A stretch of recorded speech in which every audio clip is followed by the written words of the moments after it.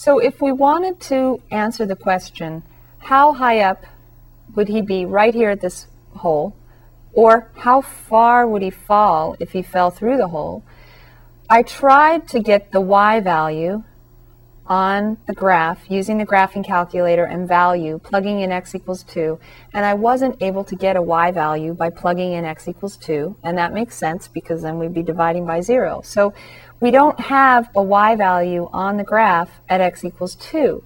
So the question is, how could we figure out how far he would fall if he fell through, or if he were just hovering right over this hole, how high up he'd be? Now, when we look at it, it looks like it's somewhere around 12, but how can we be sure just from looking at a graph? So another way we could say this would be, can we find out how far he would fall and be an unhappy cookie, like a Newton, without him actually falling? How far would he fall if he didn't actually fall?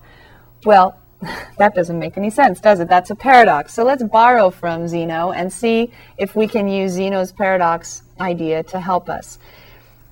If he were 2 feet from the edge of the house, how far down would he fall? Can he get closer and closer and closer? Can we inch him closer and see what happens to his height? Here's his height at 2.1 feet from the edge. I don't know if you can read down here, x coordinate 2.1. The y coordinate, h of 2.1, is 12.1. So he's 12.1 feet up when x is 2.1 feet. Now what if he goes half that distance between himself and the hole? So what would be half his distance between the hole and Newton? Here he's 2.1 and the hole is at 2. So how about if he went to x equals 2.05? Half the distance between 2 and 2.1 is 2.05. Now what's his height? 12.05.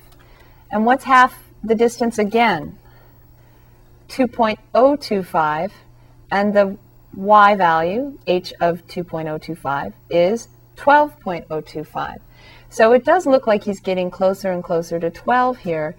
And I'd rather use a table, because wouldn't it be faster than drawing this picture every time? So here I have 2.1, 2.05, 2.025. Here's half the distance again, 2.013.